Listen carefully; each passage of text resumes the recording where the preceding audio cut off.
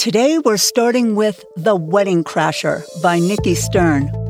This 3-book series centers around Sam Tate. She's a yoga-loving, poker-playing, bourbon-drinking county sheriff in the state of Tennessee, and she's trying to catch a serial killer. The Wedding Crasher, the killer's moniker, has a penchant for murdering brides-to-be and dressing them up in vintage wedding gowns. In this episode, we meet a young woman shopping in Nordstrom's for her wedding. Is she the first victim? We also meet Sam and several other main characters as they process the murder scene. Sam and her lead detective, Abdi Issen, are faced with the prospect that, after a year off, the wedding crasher has returned for another victim.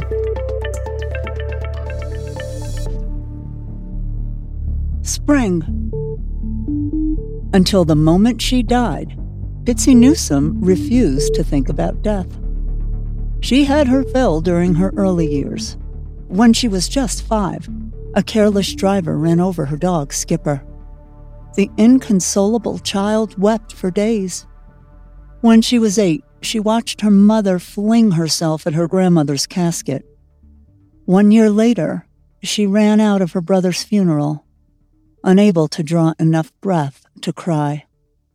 After that, Bitsy ignored end-of-life issues. No one close to her died, which made it easier. She skipped over headlines about homicides, declined invitations to memorial services, and avoided hospitals altogether. She never visited her grandfather in the nursing home. She wasn't hard-hearted, she persuaded herself.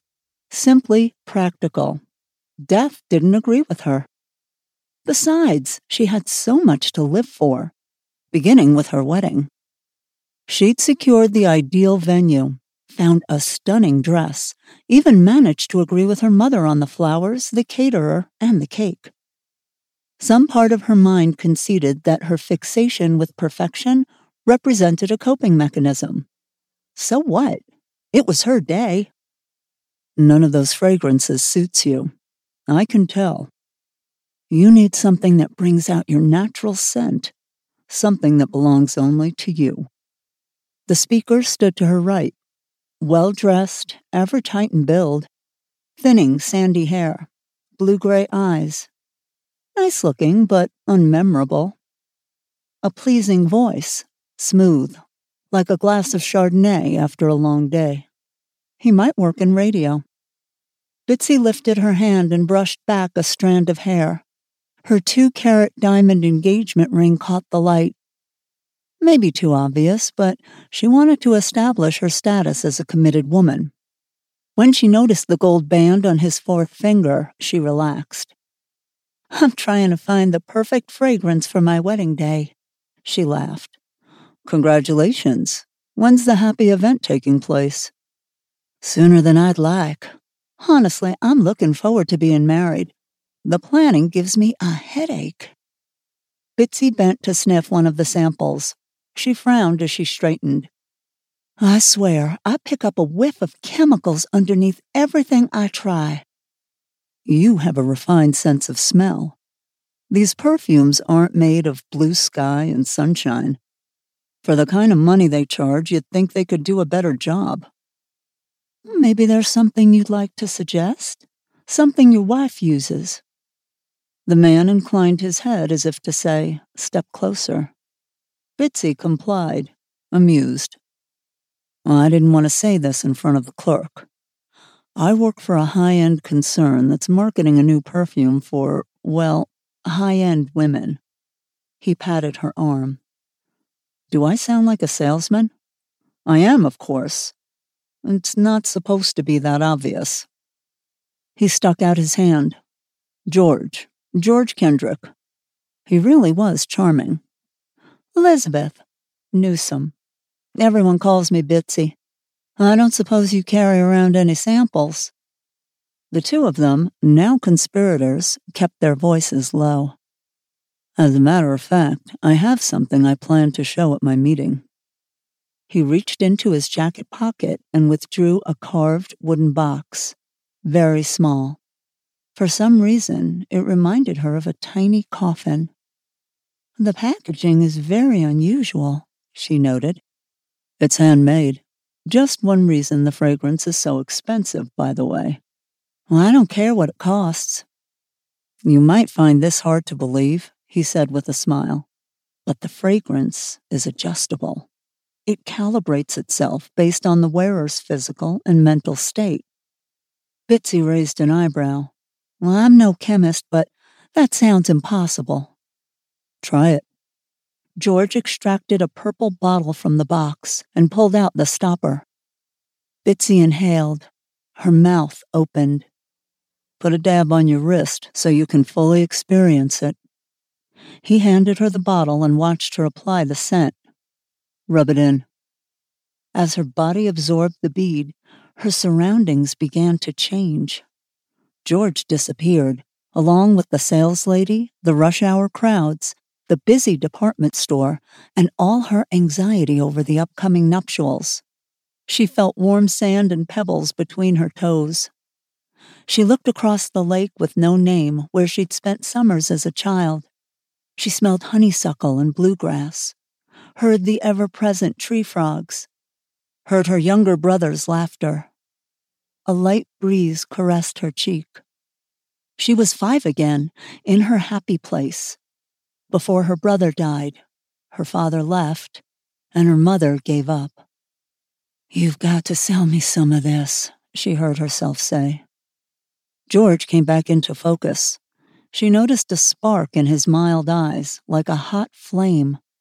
Before she had time to think about what she saw, hunger or rage, the fire died. Look, Bitsy, I'm not in the retail business. This bottle is part of a presentation I'm making.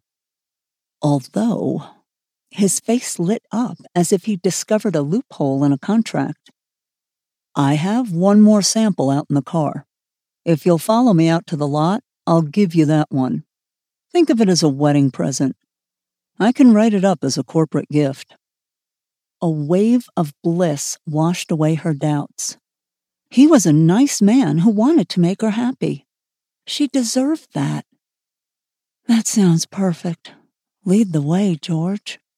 She took his arm to steady herself.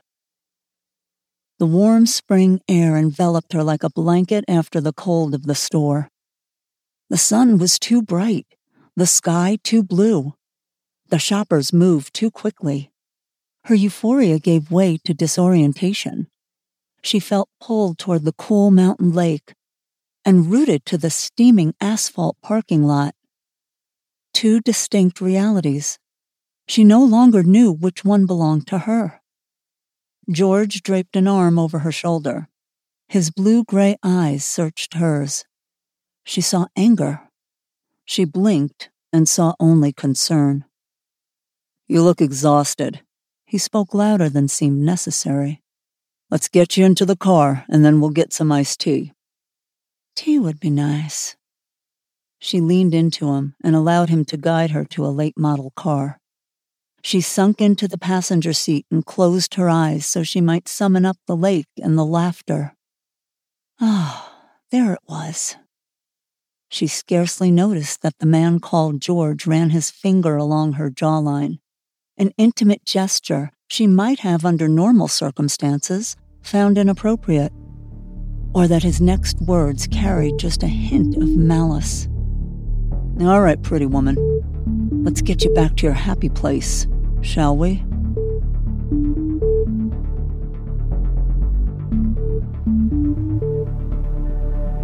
The dead woman lay in the clearing like a macabre version of Sleeping Beauty. She wore a modest, long-sleeved ivory gown, set off by luminescent pearl drop earrings and a matching necklace that almost hid the dried blood around her throat. Her head rested on a satin pillow. Her silky walnut hair spread behind her like a fan. The right hand held a bouquet of wilted flowers and rested on her chest underneath the left, absent the 4th finger.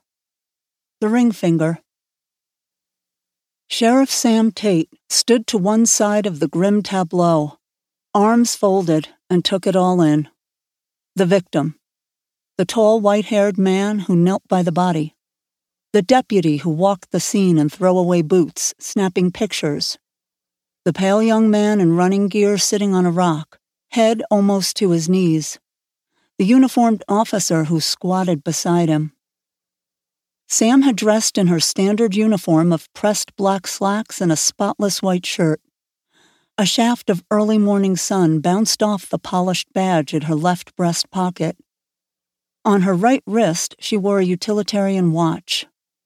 3 small studs twinkled along one earlobe, her single visible concession to a rebellious streak. She pulled her unruly dark locks into a tight braid. Ray-Bans shielded her green eyes, though not the line that formed between her brows. One of the victim's low-heeled white pumps had dropped off to reveal a slim ankle and hosiery. Stockings, not pantyhose, held up by an old-fashioned garter. Sam didn't need to look. He's back. She lifted her eyes to the stately trees that hovered over the victim. Quercus alba, white oak, sturdy, long-lived, common to most of eastern Tennessee. These trees stood inside the Cordell Hull Birthplace State Historic Park, named for the native son who served as FDR's Secretary of State. Hull, who authored both the income and the inheritance tax laws, wasn't all that popular with the locals.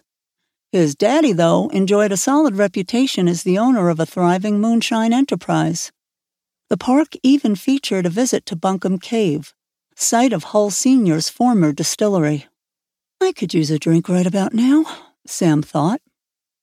"Morning, Sheriff Tate." Detective Abdi Izen's slow drawl rolled across the clearing.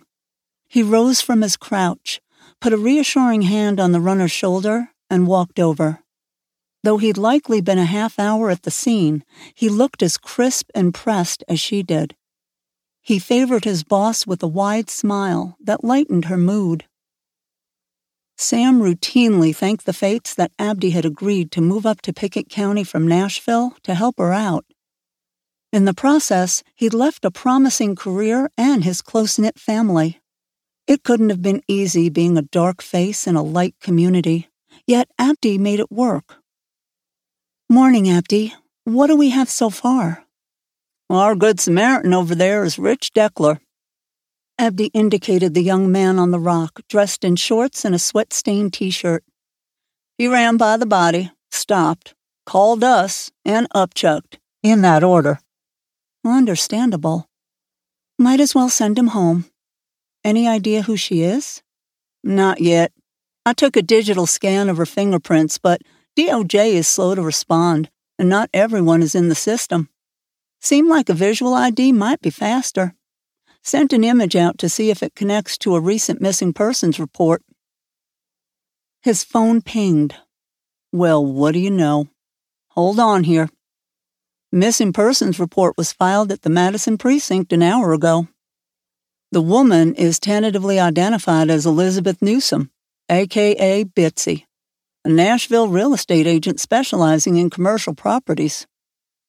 Huh. Nashville's more than 2 hours away. How'd she end up here? "No idea." Abdi swiped at the screen. "The report was filed by a Mark Talcott, a lawyer who says he's her fiancé. Their wedding was scheduled for mid-May." "Aw, damn." They both took a couple of seconds of silence. "Abdi, I want you to call over there and let the officer who took the report know what we found. They'll assign a homicide detective. You know the drill. Make that person your best buddy. We need information on Ms. Newsom's movements over the past few days. Everything from GPS and cell phone data to street cameras if possible. Be cooperative, but make sure the detective on the case knows we own it." "You got it. What about TBI?" Rural counties partnered with the Tennessee Bureau of Investigation for help with serious crimes, such as drug or sex trafficking, kidnapping, and homicide. Sometimes the request ran through the district attorney general's office. Other times a local officer would call directly to an agent they knew within the Criminal Investigative Division. Sam's contact was Nate Fillmore. "We'll need their expertise," she said. "I'll call Nate as soon as I speak with Doc Holloway. Meanwhile, keep an eye on Ken." She tilted her head in the direction of the focused young deputy. "I'm sure he's being thorough. Still, you're going to do some mentoring on this one, Abdi." "We both are." Abdi nodded. He'd come up 5 years behind Sam at Metropolitan Nashville Police Department, MNPD. The last 3 as a homicide detective.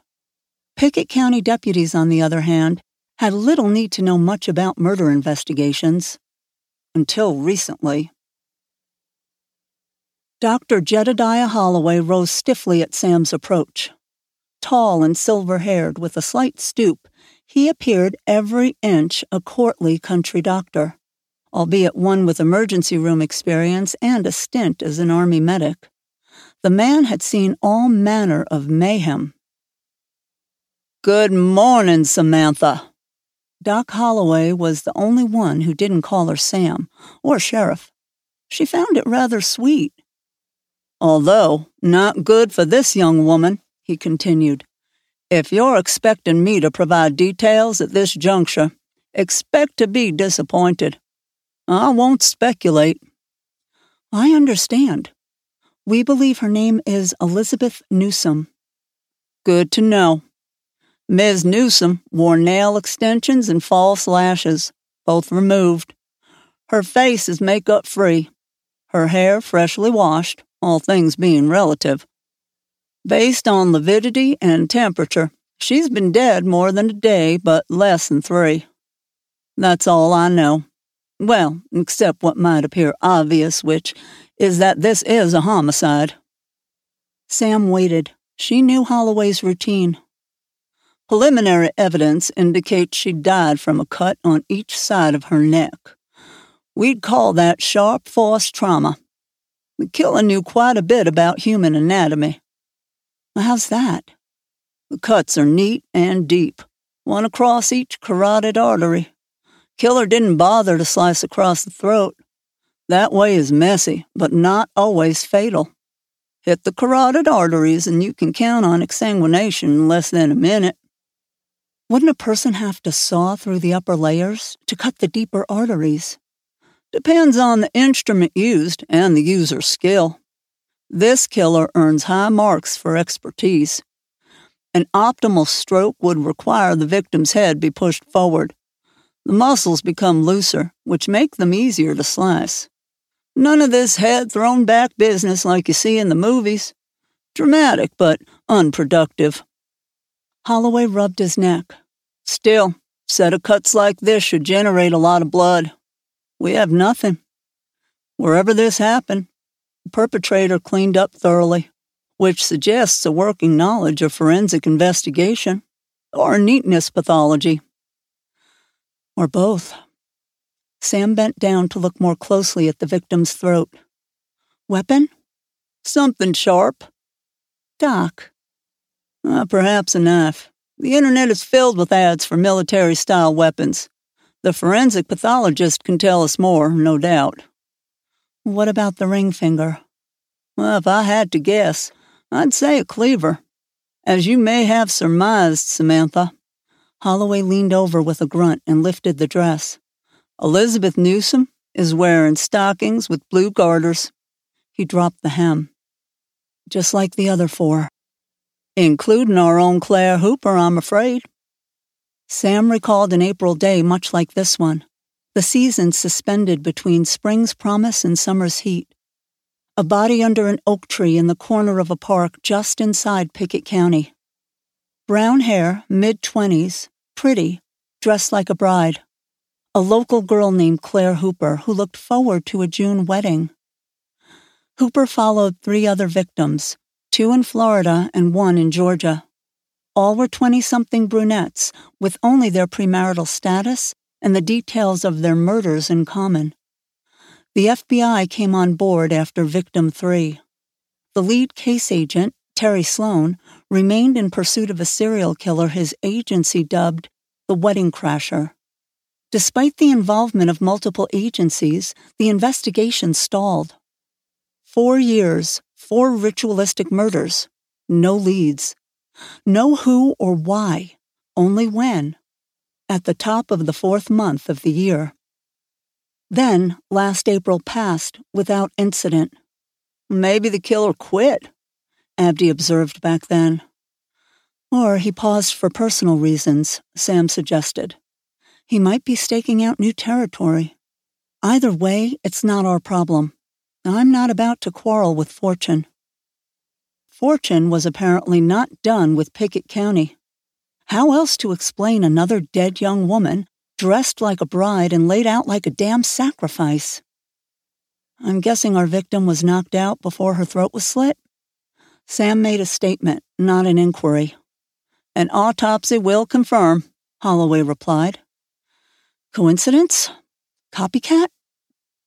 That's your call, Samantha. Damn it all to hell. Holloway looked at her, his eyes narrowed. Has the wedding crasher returned to Pickett County? Well, you know me, Doc. I hate to speculate. She intended it as a joke, but neither of them so much as cracked a smile. Excuse me, I need to make a call. Sam had Nate Fillmore on speed dial. She'd met the agent when they worked the Hooper murder. A droll man with a supremely dry wit, he was married with 2 kids and a mortgage. He reported to the TBI offices in Nashville, but lived in Allgood, which put him closer to the region he served. Sam remembered he worked from home on certain days. She hoped today was one of them. A child answered his phone. A little boy or girl, Sam couldn't tell. Hi there, she spoke with the forced cheeriness of someone inexperienced at dealing with children. Can I talk to your dad? Can you? Sam briefly closed her eyes. Well, I should have asked if you'd let me talk with him. Will you? Why? Sam didn't have the time or the inclination to deal with a deliberately oppositional young human. She debated whether to get into a lengthy discussion with this small creature about the responsibilities and obligations of a citizen of any age to help serve justice and the greater good. Then she heard Nate's voice in the background. Joe Ellen, what did I tell you about answering Daddy's cell phone? This lady wants to talk with you. Thank you, sweetie. I'll talk and you get ready for school. Don't forget your pink sweater. The phone transferred hands. Sam Tate. Didn't expect your name to pop up on my cell phone this morning. What's going on?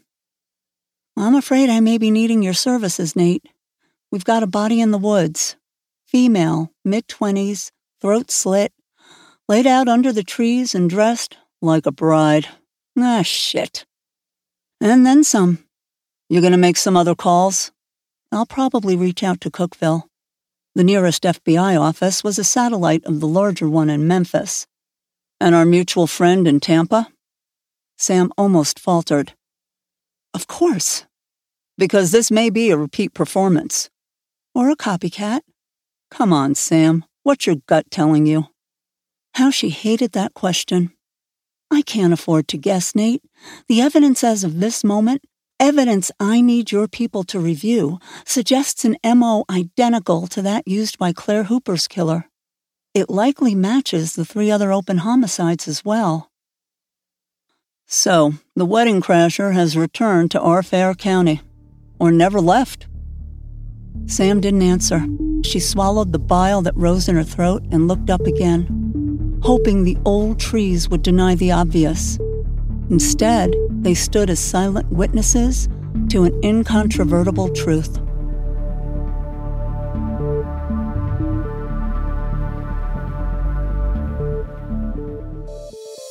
You've been listening to The Wedding Crasher by Nikki Stern. Next Monday, we'll begin to see the investigation unfold as Sam lets her department know that the wedding crasher has most likely returned to Pickett County. So lock up your fiancés. We also meet FBI Special Agent Terry Sloan, who's been working this case over 6 years across 3 states, as he drives up from the Tampa field office to Pickett County and the woman he thinks about in more ways than one. Join us on Wednesday. We start Anne of Green Gables by Lucy Maud Montgomery. Thanks so much for listening. Have a great rest of your week, and I'll see you on Wednesday. Don't forget, please subscribe to my podcast. See you soon.